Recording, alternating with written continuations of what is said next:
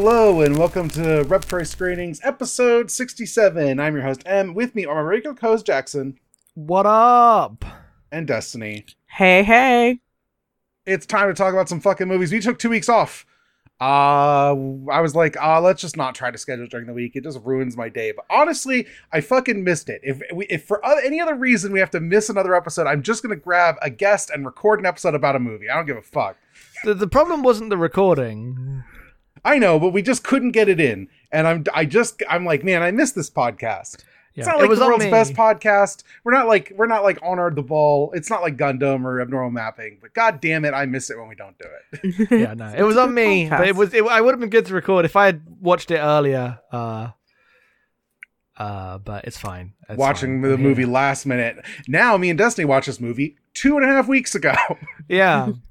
So that's because I was having a bad medical situation, and if I would barely have been paying attention to the movie if I watched it.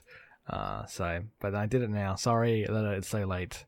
Here we are. I've somehow not watched any movies in the 2 weeks. Well, you know, it's been 4 weeks. In the 4 weeks, apart from multiple, I look at my thing. I've got iRobot. I've got a Sword Art Online movie in here, and I've got 2 Digimon films. So. Okay, I have been doing stuff. If you would like to hear about iRobot, you can listen to Blockbusters. That'll cost you $5. Patreon.com/normmapping. If you'd like to hear about Sword Art Online Ordinal Scale, that'll cost you $10. Patreon.com/normmapping. But you'll get the iRobot one also. So it's not like you have to pay 15. You just got to pay 10.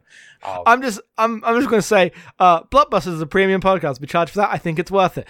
I don't think if your primary motivation to spend $10 to hear us talk about Sword Art Online, that I would describe as less worth it. I would say that VoIP Life, our $10 podcast, is incredible and is worth $10. It is worth $10 to support us for all the work we do, because we do a lot of podcasts, and you get a cool podcast out of it. I think the podcast is worth it if you like us and want to support us. I don't think if you're like, I need to pay $10 to hear the Sword Art Online content. That's true.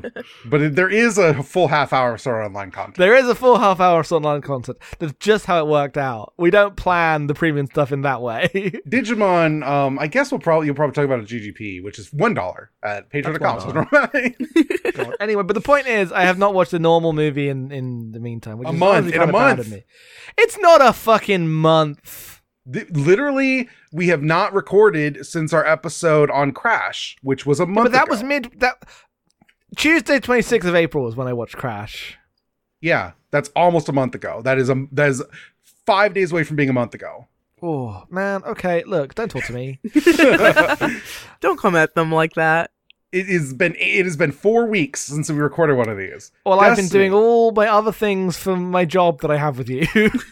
Destiny, what have you watched? I watched the Sebastian Lelio movie, Disobedience, from 2017, with Rachel McAdams and Rachel Weisz as 2 childhood friends who grew up in this very, very, very conservative Jewish community, and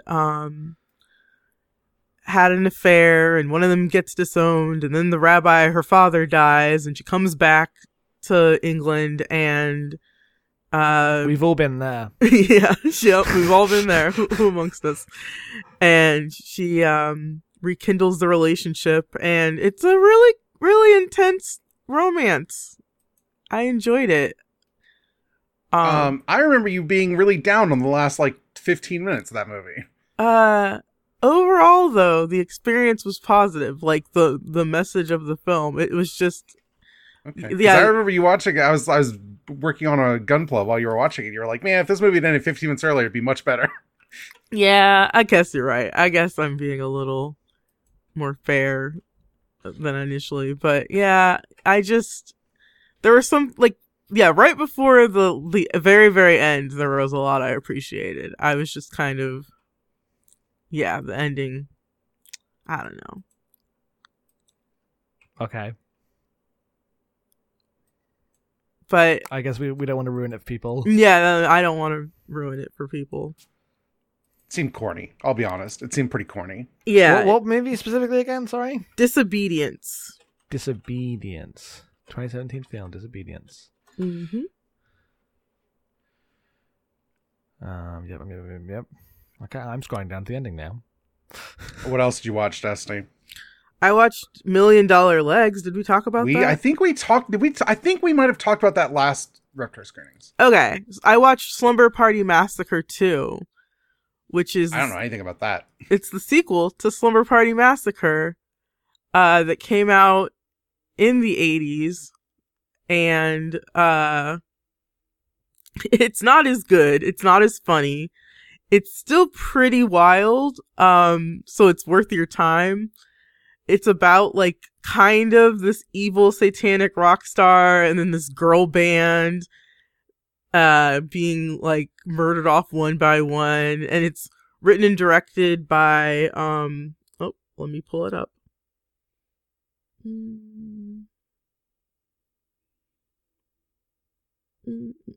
Deborah Brock. And it was directed by Deborah Brock. And I don't know who wrote it, but written and directed by women, so it tries to carry on that torch of Slumber Party Massacre 1, but it's still not very good.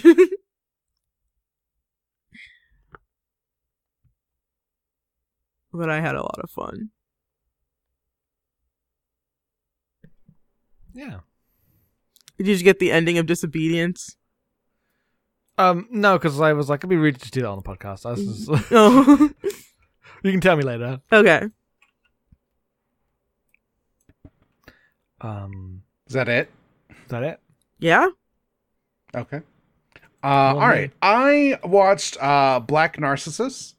Oh, yeah. Which I had never seen. The 1947 Powell and Pressburger movie about some nuns who go up to the Himalayas to try to set up like a school in this like palace that has been turned over to them to like, you know, take all these like mountain rubes and give them healthcare and education as they try to modernize. And it goes really poorly for them. Incredible film. Had a great time. It's one of those that it was in my like, it's embarrassing that I haven't watched this movie yet list. And it's just good. It's just like we got this impossible job. We're all very like, all of us are struggling. And all we have to deal with is like these kids who don't really want us here. And the hottest man on earth who just kind of lounges around in short shorts, and we're all nuns, so we can't do anything about that. We're very repressed. We're very repressed. Loved it. Ate it up. I thought it was great. Has I was watching it and I went, George Lucas stole shots from this for the prequels. Which sounds like an insane person thing to say, but I genuinely believe that Revenge of the Sith is riffing on Black Narcissus. I mean, is that... He's always stealing classic movie shit. No, maybe. You're probably right. There's that amazing tweet from the other day of somebody, the pod race is a chariot race. Which I don't even mean as a dunk. That is beautiful. That's genuinely beautiful. We had multiple friends replying to you like, I didn't realize. And I was like, what? I haven't even seen Ben-Hur. Everyone knows about the chariot race. Come on. Okay, well, I thought it was beautiful. M is more condescending. Just for your notes. Anyway, Black Narcissus is really good. People should watch it. One of those where like, you know, everyone's like heard of it or whatever, but it lives up to the hype. I had a great time. It's evocative and fun, and that's what you're looking for. I watched Karaoke Girl, which is a Thai film. This is one that I found on yeah, I'm pretty sure. Criterion that was just leaving, and I was like, I'll click through every month, see what's leaving, and grab something. It was directed by Vishra Vadakan from 2013. It's about a sex worker who went to the city trying to support her family, and just like is dealing with that and like sending money back to her town. It's it's weird because it's like based on a real person he knew who was this character, but the film is like fictionalized. And it's interesting. It's one of those where it's like just very like, you know, realist cinema, but in like this is just someone's kind of sad life kind of way. I had a pretty good time, but it was not like super remarkable. I watched, this is for a future podcast. I watched O's Den-O All Riders, Let's Go Kamen Riders. Which is a 2011 Kamen Rider 40th anniversary film, which we'll be talking about in our next Beach House. Go to abnormalmapping.com and click on your close Beach House mid next month to hear us talk about it. It's great.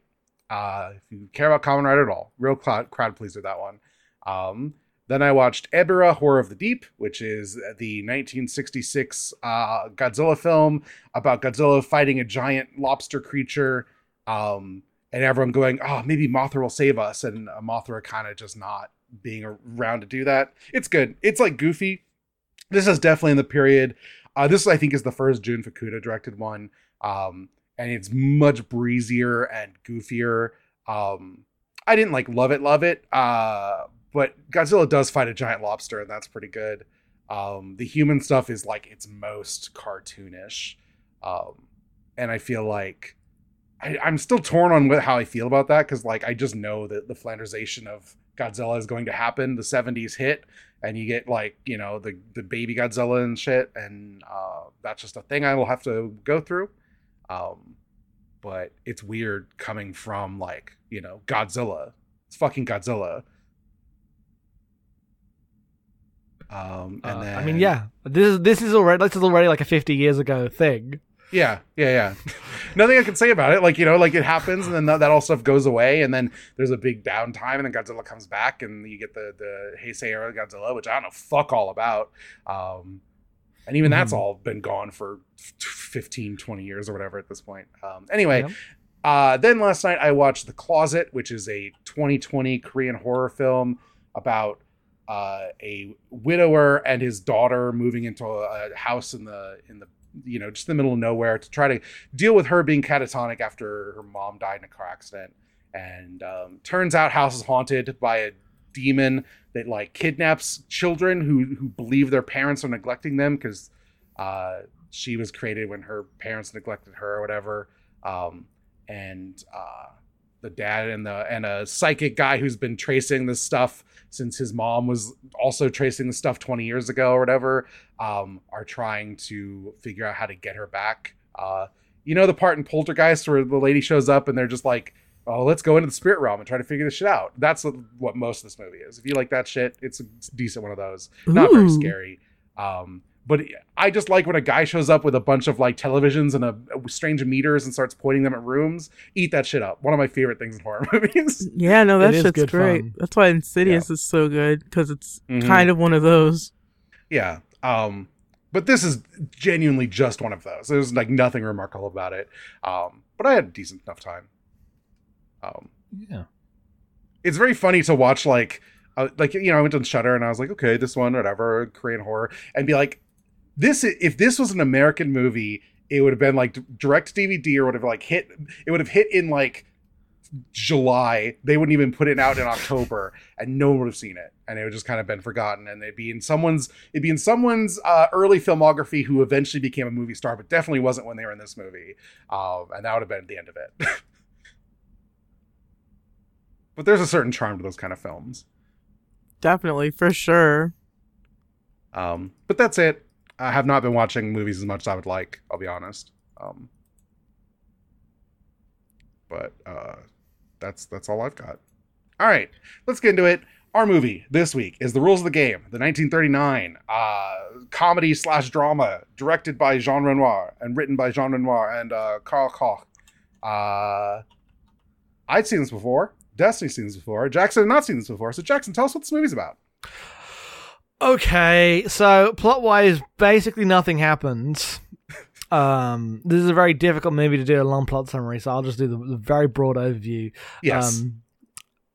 It's basically about the social circle around these rich people, centering on Christine, this beautiful woman that is the object of many people's affections, but centrally Andre, a man who has solo flew the Atlantic and he's done it for her. She did not show up to him landing, and so they circle each other at the like estate of these people hanging out. There are other relationship dramas, like she's married and her husband's cheating on someone else, and all these stuff going on and these social situations happening. The movie is just this kind of bouncing around, and the frivolousness of these people's petty romantic bullshit as off-screen World War II is happening. That's not mentioned in the movie. That's just the movie set in 1939 and made in 1939. But it's not. They're not like, oh, no one mentioned. There's not like a ironic news report about World War II. You just have to kind of feel it in the vibes. And as all these things collide, so there's another character called Octave who's played by Jean Renoir and is the sad and poignant one. He's a weird character. We'll have to talk about him. He's also going to run away with Christine because he's been like his friend and keeps saying, "Oh, I love her like a sister." He doesn't. He doesn't. And he's about to run away with her. And then their spots. The husband's about to shoot him, but then he like changes his mind because of the maid saying this is selfish and stupid, and you're just gonna like have an unhappy marriage as you run away with this young girl. This fling is fun, but it's not a good idea. So he gives his coat to Andre and says, "You're the right man for this." Who walks directly into being shot, and he does do that. That is just swept under the rug, and the party continues because this is not a social circle that has the ability to deal with what happens when you shoot a random guy. Just, what an accident, he got shot anyway, and they all go inside, and that's the end of the movie. Yeah, so this ends up being like a very ridiculous comedy of manners. Yes. Which the thing that struck me rewatching this movie, because I had seen it, I think me and Destiny had like caught it we saw it in a theater, didn't we? I'm pretty sure we did. Yes, we did. We saw it. Yeah. When we rewatching it now, I just think of how much this feels like on the cusp of World War II happening, right? And the like the racial dynamics of all these fucking rich people just kind of laughing about the state of the world, and how wretched it all feels. Yes. It's way blacker than I remember being like, as in like just dark, humor wise. Yeah. This film was famously like very expensive and then a huge flop. And the story of Wikipedia is so funny because like it was shown a double bill with a patriotic documentary about French history. And so there's a bunch of like right wing organizations who like went to this double bill. And this is the second film after that. Oh my god. One person tried to set fire to the theater. There was like a fist fight. And so Renoir's like, his quote on this was, the film depicts pleasant, sympathetic characters, but showed them in society in the process of disintegration so that they were defeated at the onset. The audience recognized this. The truth is they recognize themselves. People who commit suicide do not care to do it in front of witnesses. Damn. Holy shit. Yeah. Which is it's just like this weird moment in time of like, this movie depicts a world that's like, not only like on its way out, but is like, literally in another country is in the process of already collapsing and changing into the modern world. Right. Yes. And so that stuff is, really interesting to me. Because the rest of it is like a manners comedy, right? Like it's based on the Marriage of Figaro. It's about like these characters who are all in a marriage they don't want, or they have someone else who like their grass is green on the other side about, constantly like, oh, what if I had run away with this person or that person, and getting in flights of fancy about it, as they just wander their enormous mansion. Yes. Which I love those kind of films. This film, like it's like, the modern version. I always think of like Gosford Park, which is this, but like, what if the body showed up in like the first third of the movie and they never had to deal with it, not like the very end of the movie. Mm-hmm. But I do love these kind of like as everyone is having their big romantic affairs, all of the help is in their big table, just like having a talk about the like actual things that are happening in the world. Which members of the nobility are Jewish and what are they going to do with the way the world's going, stuff like that. Interesting. I think this stuff is good and frictive and interesting, and I just enjoy it. I don't know. I think this movie is great fun. Yeah. I agree. I wholeheartedly agree. I mostly had a pretty good time. For some reason, I was just expecting more of like a romantic comedy. I didn't quite know what the movie was. And it was just more dour than I expected.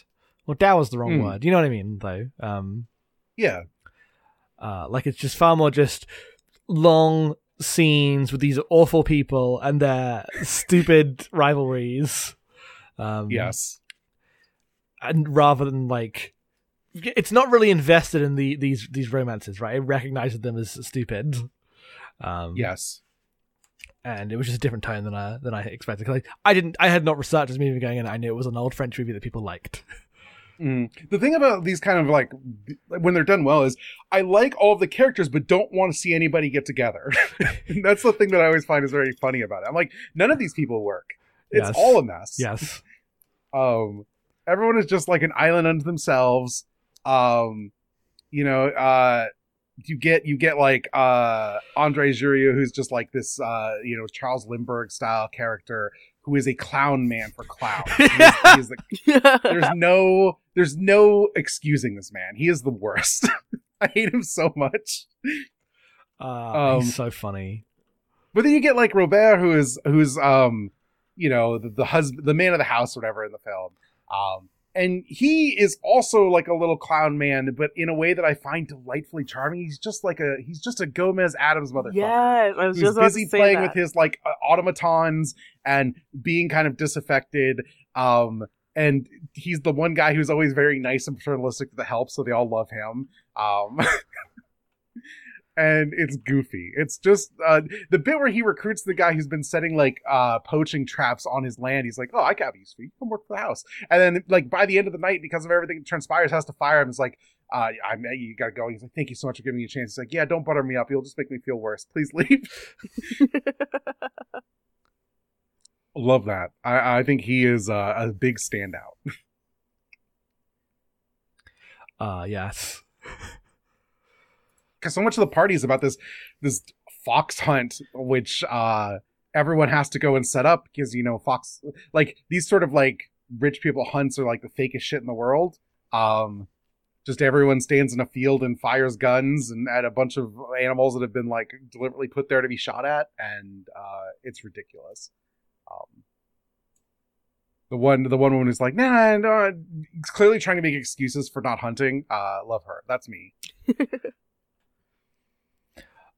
Yeah, they really go in on the hunting thing of just like, look at the murder the upper classes are doing. Yeah, it's relentless. It's brutal.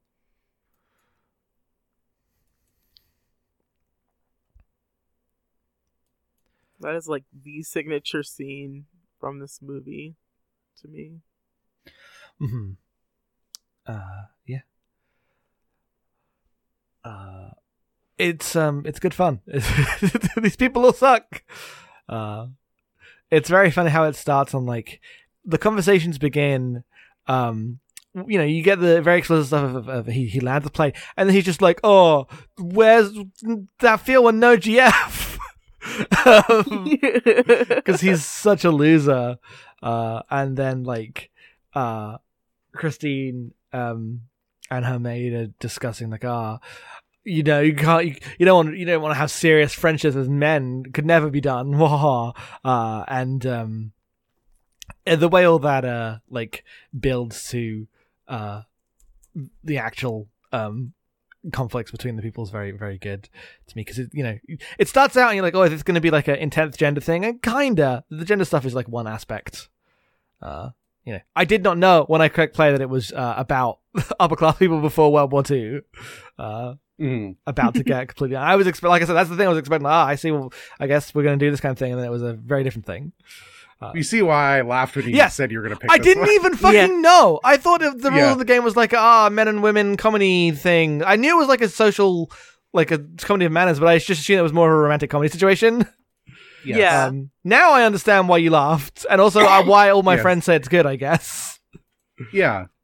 Yeah, because, I mean, ultimately it's a movie about how, like, the rich will just, like, idly have affairs because they have the space to, whereas when the groundskeeper's wife is, like, flirting with another guy, he's going to get a gun and fucking shoot that guy, right? Yes. And then cause would have been an international incident, but everyone decided it would be far too much of a hassle to deal with, actually. It was a horrible accident. It's fine. I love the bit where he gives that speech. He's like, "Oh, it's really sorry," and then immediately, like, that guy has to come in. We got to forgive him because we got to pretend it, like I didn't fire him, and there wasn't a whole fucking thing where he tried to shoot a guy running through the house. We're just gonna not talk about it ever again. And the people standing, like the party goers, are like, "Oh, that was real slick, wasn't it?" It's like, that's what it is to have class, my son. And they walk back in the house. Yes. All of the rich people are so incredibly unhappy. It's great. Yes. But they're all unhappy for like the stupidest reasons. Yes. It's all like overly fixating on stupid relationships that were never good. Yeah. I really like Octave, which, you know, Renoir's just playing that character. As the guy who's just been pining for his childhood friend forever, as he's been, like, you know, being the middleman of all of her, like, her husband and her, like, boyfriend, and just stuck in that stupid, like, I'm the wingman who's gonna try to take my shot someday role.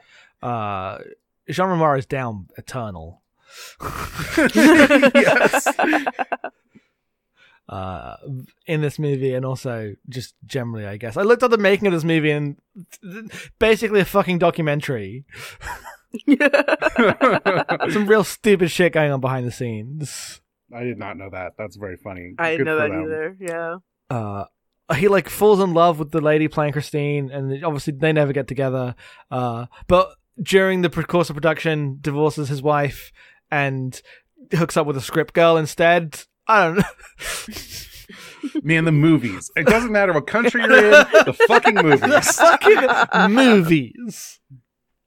You know how every time you're talking about Coheed and Cambria on the Amory score, ineedmayo.com, if you'd like to listen to the lore of Coheed and Cambria, Sure. It's just about what it's like to be on tour. The fucking movie. Sometimes you're just on a shoot and you fall for your actress. Real shitty thing to do. Yep. Guys love to be fallen for their actresses. You sure do be falling for their actresses. I didn't realize, like, I realized after the movie, but I didn't realize during the movie that Octave was played by Jean Renoir. Yes. Yep. I thought his character was interesting. I didn't, like, necessarily know. I was a bit mixed on it, because, like, I think that he's funny and sad in good ways, but he's also, like, often framed as, like, you know, the noble, tragic one of these. Mm-hmm.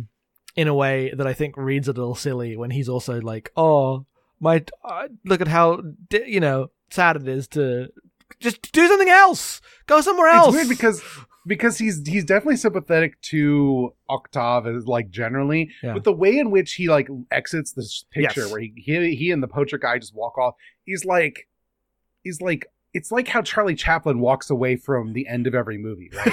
It's about this character archetype is in itself like the myth that inhabits these worlds, right? Yes. So he just goes off and he's gonna have another adventure where he's this guy to someone else, some other friend group or whatever. Because they literally just walk off in the sunset together, and it's weird. I think Walk up into the sunrise because it's the middle of the night, actually. Yeah. I think that's just a 30s thing, like a trope that.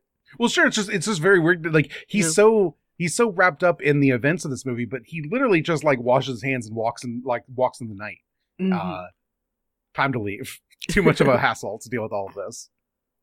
Like he is, like, a magical being that is, like, made the plot happen and then must depart. He's Poochie. My planet needs me.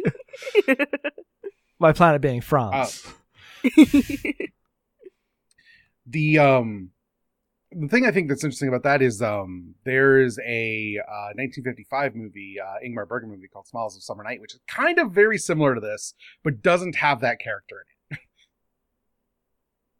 it's not like meant to be. It's not like a remake of this or whatever. It is just a very similar, like rich people affairs. We're all having a big party and it goes really sideways. Film that I highly recommend. It's really good. Oh, it's so much fun. It's really, really horny though, but like repressed horny. Yes. Yes, it is way more simmering repressed horny than this movie is. This movie's not that horny. Yeah, it's very like apathetic about sex. It's just a thing people do when they're bored. Yeah. Yeah, no one's really trying to hook up with people for the sex of it. They're not even like, oh, rich people are just like, hedonistically engaging these affairs. It's not even about that. They're just bored. Yeah, it doesn't really come across that way.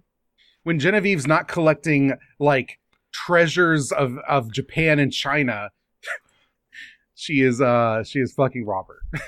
Because he goes to her apartment, it's just like the most like P.F. Chang's fucking scenario that's in the world, where she's like draped in her kimono and there's like samurai armor and shit everywhere.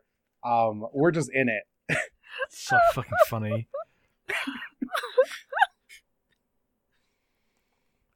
Yeah. It's very silly. Because these French people just live in like, it's like we're at the, we rule the world, we have all the money, and we just collect things from around the world. Yeah, it turned one of the automaton that he gets is like of a black girl, right? Yeah. And, yeah. Like his new one or whatever, in his room full of automatons. It's just, and then they're like, as the helper talking about like situation of like racial dynamics in France. It's interesting. It's a lot of friction. Not saying a lot about it, just like depicting the world in a state, right? It's like a historical document about like the way people thought about those things. Definitely. It's interesting. It's like that is in the end, well, like, I don't think this movie is bad. I quite liked it. I'm not saying like necessarily a critique, but I do think it's pretty like I'm nodding along. I'm having a decent time. So like hearing the stories about this movie was dangerous. It was a dangerous movie on France in 1939. I'm like, hang on, what are you talking about? Yes, that always shocks me when I think about that. How it was banned. I would just need to know more historical context about France specifically. But just because the context in like Britain is very different, like our entire high art and culture is self-hating rich people plays, right? Like that is like that. Which I'm not saying this is necessarily one of them, but it is. I feel like this would not be as remarkable in British culture at the time, but I could just be totally wrong. I just don't know about the situation, like what like about upper class French people was like, and whether how much it dealt with like irony and self-hating and this is a movie by a not an aristocrat, right, but by a fairly upper class guy about how much it sucks to be an upper class guy trapped in these awful social rules.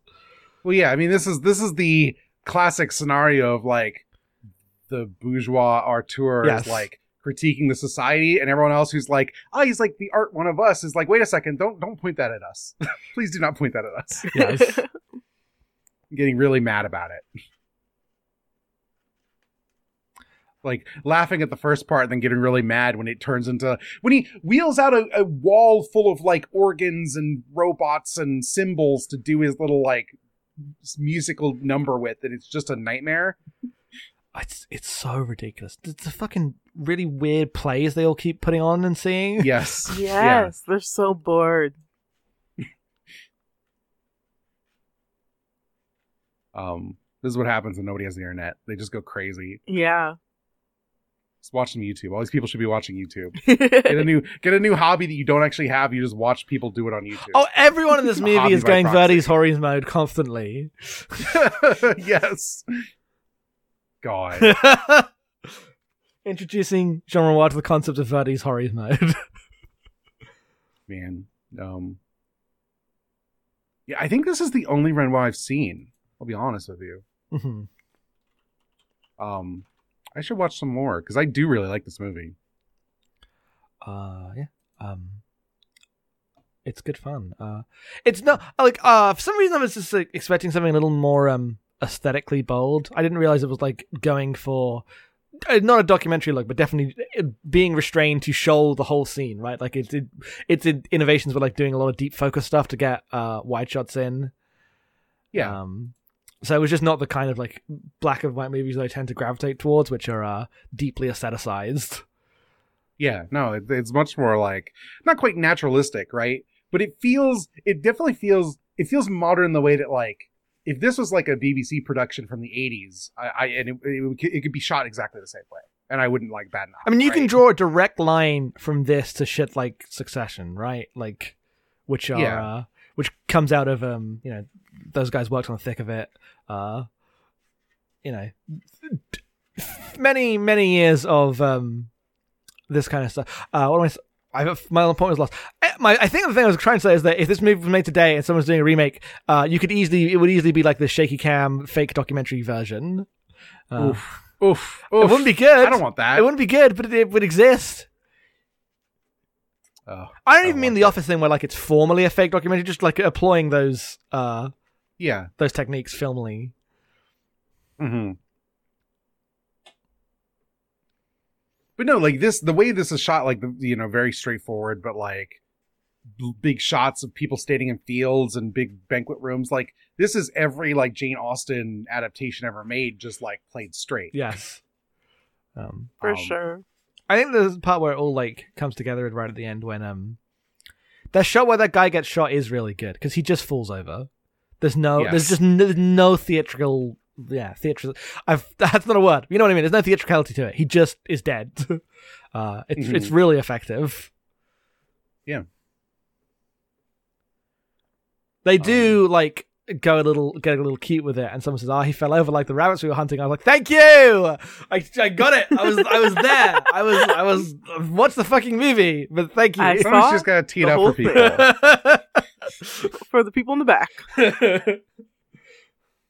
Do we have anything else? Not necessarily from me. Okay. Great movie. Destiny, anything else? No. This is a good time. It's always a good time. I really like the help in this movie. I think they're my favorite part. That's all. Mm-hmm. All right. Questions. If you'd like to send us questions, you can send them to abnormalmappingpodcast@gmail.com. About anything. They don't have to be about the movie we're covering. In fact, it's usually better if they're just some random movie questions. Love those. But send us stuff. Love questions. First one comes from Hilver. Any good recommendations for slow boil spy/mystery films like Tinker Tailor Soldier Spy? Jackson, your time is now. Okay, I guess finally, movies I've actually seen. The one I watched that like kickstarted my like going back and reading all the spy novels was The Spy Gone North, which is a movie from 2018 from Korea. That's a great movie. That's the peak of like, when a movie's not like exceptional well making. It's not like a fucking Stanley Kubrick movie or anything. I'm not like watching a masterpiece. I'm just watching the peak of a genre movie I like to see about sad guys in coats who like their romance and nationalism are tied up in their longing for a situation that can never be because of the times. That's that movie. You fucking got it. Yeah. Strong recommend on that one. Going back to like classic ones, probably the Spy Who Came In From the Cold is a great movie. Though generally speaking, because I read the novels, I'm always like, I'm going to be like, Le Carré novels are where it's at. I don't think the Spy Who Came With the Cold is as good a movie as it is a book. But it is a very, very good movie. Of those adaptations, that's probably the one I would recommend the most. Also, I don't know how, like, have you watched From Russia With Love? James Bond is not normally this, but that movie has a lot of this in it. Oh, it's so fucking good. It's so good. There's a world where that became the template, and it's a better world. Yeah. Destiny, do you have any recommendations? I have two, but I'm not sure how much they fit, so I want you to tell me what you think. Okay. All the President's Men. Yeah, that totally fits. Okay, and Michael Clayton. Yeah, Michael Clayton fucking fits. I'm surprised you didn't say Zodiac. Zodiac's definitely one. Zodiac was also, I was gonna say that earlier, and okay. When I was thinking about this earlier, I did think of Zodiac. I would say The Conversation. If you haven't seen The Conversation, fucking classic. That's a great film. Cool boy. I had another one, and I was like, this one's like a mystery. It doesn't really fit the spy love. you should get into Jim Jarmusch. Maybe it's not exactly what you want, but he's a guy who loves a slow boil. All his movies are like that. I really like Limits of Control, which is a Hitman movie, but it's got like a mystery element. Then The Pledge, which is a movie I just think about a lot. It's like a Jack Nicholson vehicle. It's like a neo-noir about he's like a cop who promises to find a killer, and he just has not. It's not going very well for him. His life falls apart. It's just one of those, and it's really good. And those are my recommendations. It's really easy to just find spy versions. You can just watch any spy movie. It's pretty much this. Yes. But all right. Martin writes in with an anecdote about seeing The Northman. And when seeing The Northman, a family walked in the theater and sat down, including a kid. It was like 8 people. And the guy pulled out a restaurant beeper, and they were like talking and blah blah blah, and it was weird. Went to get food. And then someone was like wheezing, like they had a squeaky toy during the movie. And there was a disaster. It was just weird. It was just a weird scenario, like really noteworthy nonsense during this like very serious movie. And the question is, what's the weirdest experience you've ever had watching a movie, either at home or in a theater? I went to see a truly terrible movie called like Iron Sky, I think it was. It was about Nazis on the moon. It was fucking awful. Okay. And it was just a B movie I saw at the Prince Charles when I was in London, and so could go to see weird movies. And sitting directly next to me was this old American guy who would just keep talking to the movie like it was a fucking, reaction video. Driving me goddamn insane. Didn't help that the movie sucked. I guess it would have been worse at a movie that was better, but it was a bad time. Aside from that, I don't really have necessarily like interesting ones of these. I have, I've gone to the movie and there have been rowdy kids, right? Like it happens, but I don't necessarily have super interesting ones other than when I wasn't one of the rowdy kids because I was a nerd, but I was among the children at the screening for, it was either X-Men 3 The Last Stand or Stormbreaker, the Alex Rider movie. Unclear which one it was. But the entire fucking school got out of, last day of school and just went to the movie, and some lady had to tell everyone to shut up. Which has never happened. Never before in my life has a lady had to come into the cinema and tell the entire cinema to shut up. Like it was still at school, but that did happen.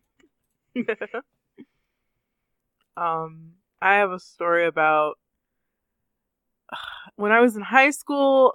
A girl invited me over to her house, and we watched Big Money Hustlers, the Insane Clown Posse movie.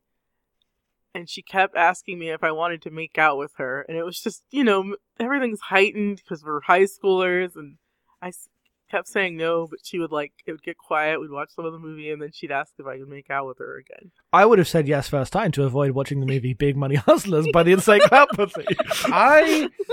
I have always had a general rule where I'm like, we can either make out or watch the movie. I don't want to do both. There's only one time in my life where a movie did not get finished. Actually, the movie got finished. Just wasn't paying attention because of this, and I'm still annoyed about it. So. What movie was it? Just say the movie. Infamously, the movie was Battle Royale 2. Oh, yes. That's a movie that should be watched. Yeah, exactly. Sometimes you're in college and you make really stupid choices with your life. Yeah, I mean, I've been there, but the thing is, this is why you got to watch, when it's happened to me, I was watching Zombieland, right? I don't give a fuck that I didn't finish Zombieland. I was making out. I was excited. I saw Zombieland opening night because I was in the era when I was going to see everything opening night. Yeah, and I made out, so I had a better time than you. Yeah. I remember thinking Zombieland was totally fine by the standards I had for cinema at the time Zombieland came out. Zombieland is, I assume, fine. I remember it being fine. Actually, you know what? Here's the embarrassing part I'm leaving out. I did just go back myself and watch Zombieland one day. Okay. So I have seen Zombieland, the Bill Murray bit. It's fine.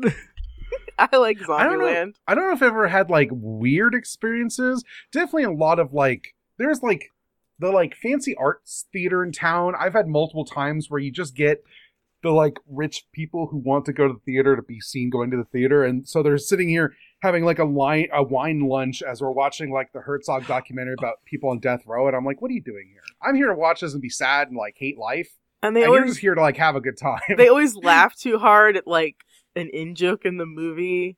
Yeah. Oh, actually, I do have a good one of these. It's not like a super like notably bad experience, but it was very funny. I went to see what's that movie called? Begins with an S. Sightseers, right? The Ben Wheatley movie about the couple doing murders. Oh yeah. I love that rips. movie. Yeah, I like that movie a lot. I went to see Sightseers. The only other people in the cinema was like a grumpy old British couple in the back. Who did not take the joke about Daily Mail readers well, and were just kind of quiet the entire movie while I was laughing and having a great time. And I just remember that being very funny. Mm-hmm. That's a classic movie. People should watch Sightseers. I feel like it doesn't come up anymore. It's great. No, I feel like Wheatley's early work got kind of buried because he blew up a bit. So everyone's talking about like, everyone Field of England, like that's a movie that gets referenced a lot, but Sightseers is great. I liked it more than Field of England. I agree. Tron writes in a couple questions. I think we've covered favorite character. What's your favorite looking shot or scene in this movie? I mean, probably the stuff at the end. I think it's better. I think black and white is better when there's a night scene. Not to be controversial. I love the like miserable everyone just tromping through the fields shooting guns. That is very good. It's good. It's just like it's just harsh and like there's no glamour to how it is shot. It just feels like a bunch of people who kind of don't want to be there perfunctorily marching through the woods. For sure. It feels like a school trip. Yes. We all are obliged to go, but we don't want to be here. I mean, that's just like what if this movie felt like the experience of being rich was just permanently being on a social school trip that sucked and wanting to go home. Do you have anything, Destiny? I don't have a favorite shot that comes to mind. I just maybe when he's chasing Marceau around the house. And everybody thinks it's part of the play. Well, that leads us to the next question. Funniest moment for you in this movie? That which I think is the bit where they're just circling around the kitchen table. Yeah, that's hilarious. I think that stuff's all very good. I really like when they're together in the field and they're like, hold me one last time, like it used to be, like they're in some fucking dramatic romantic novel. And not just gonna have to like have dinner together and hang out for the next like day. They just do this again tomorrow. And I'm like, what do you do? You people are the most ridiculous people who have ever lived. Yeah, fair enough. And then how do you all think you would fare in aristocratic society? Oh. I think I'd be fine. Actually. You'd be fine. I'd be great. terrible. Fuck you. I'd be unstoppable. I'd be one of those matchmakers. Like, what's her name? Emma? Yeah, fair enough. I think I'd just be a Robert here and just like weird eccentric, ordering my household around and everyone's just fine with it. Hoping into something cooler than automatons. It's just Gunpla. Yeah. Then we have an email from Anthony that's not really a question, just saying that this is one of the first movies that Anthony watched that really opened up like pre-70s film. Yeah. To them. Thinking about like the hunting sequence and the Dance Macabre sequence and just good movie. And yeah, it is really good.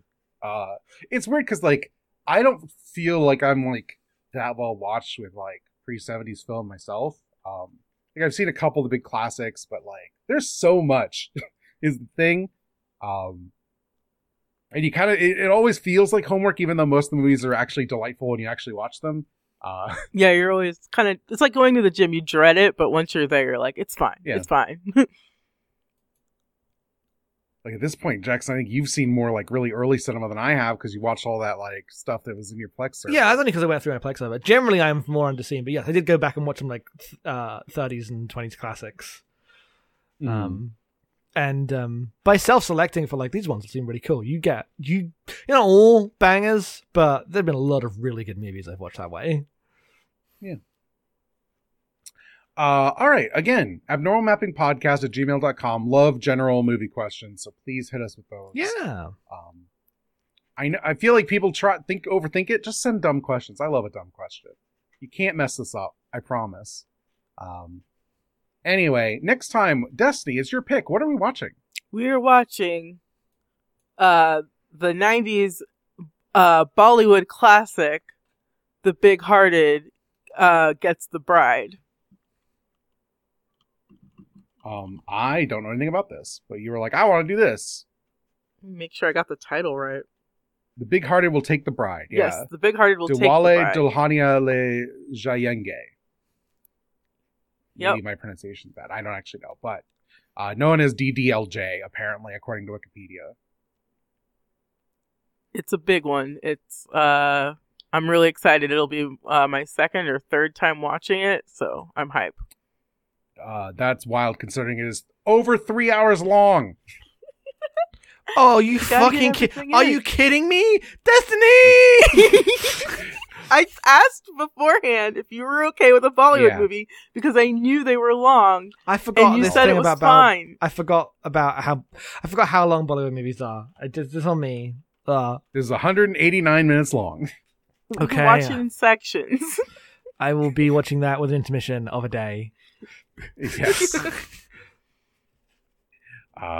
Okay. Yeah, I'm excited because Bollywood is like a huge blind spot for me. Genuinely don't think I've seen a single thing.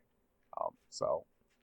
Same. And next time maybe we'll have seen 2. So. Thanks. Yeah, I know that people can get a hold of RRR. It's on Netflix, but the version I want is on another service I'd never heard of. Yes, because of you want the original language, not the Netflix one, which is a dub. Yes. Yeah, the Netflix one is pushing the Hindi dub, and I do not want that. Yeah, some weird right stuff going on about the dubs there, but yes. Yes, you want the Telugu version. What shot it?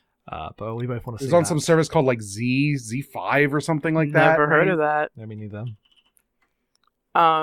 Yeah, no, this will be thanks to Turner Classic Movies. I've only seen a small handful of Bollywood films, but yeah, I am also underwatched in this genre. Yeah, it's an Indian video on demand service that they just have the exclusive rights to the Telugu version. I don't know. Yeah, weird. We don't know what's going on that, but yeah, we're gonna watch the 90s one. We're not doing RRR. That's just us. We should just know it's coming out. It's very likely that I end up watching that by the next time we record. Yes. But yes, we're not covering that. It's been in the discussion lately, and it's now available. And I've watched that one clip more than like 10 times. So I deliberately didn't watch the clip because I want to see the movie. Yeah, fair enough. All right, plugs, Destiny. At Fridge Buzz now on the internet, and my other podcast, Badland Girls, can be found at abnormalmapping.com/Badland Girls. Jackson. You can find me at Headfuls Off on Twitter.com. You can find the podcast that me and Em do at abnormalmapping.com. Listen to them. They're good. You can find me on Twitter at EM_being. You can support all of our podcasts at patreon.com/abnormalmapping. Like I said, $5 gets you blockbusters every month. We're about to do our episode on Pixar's Soul. Which, man, okay. This was Jackson's choice. I picked it knowing it would be bad. This is not one of the ones where I thought, maybe we're going to see a hidden classic. No, we've been deliberately, despite the fact that Disney films are kind of what inspired blockbusters, have been holding off breaking the Disney glass box, but it's time. We did it today. It's time. Yeah. We will not be pivoting into doing only Disney movies, but, because God, I'd rather stop podcasting entirely. Yeah. Well, we will probably almost certainly try to do a good movie after this. Yeah. Anyway, that's it. Until next time, movies. Now more than ever. Don't expect to like them. What accent was that? I don't know. Classic cinema. Classic now more than ever. The movies. The movies. Do not expect to like them. That was Hudsucker Proxy accent. Yeah. I guess it was.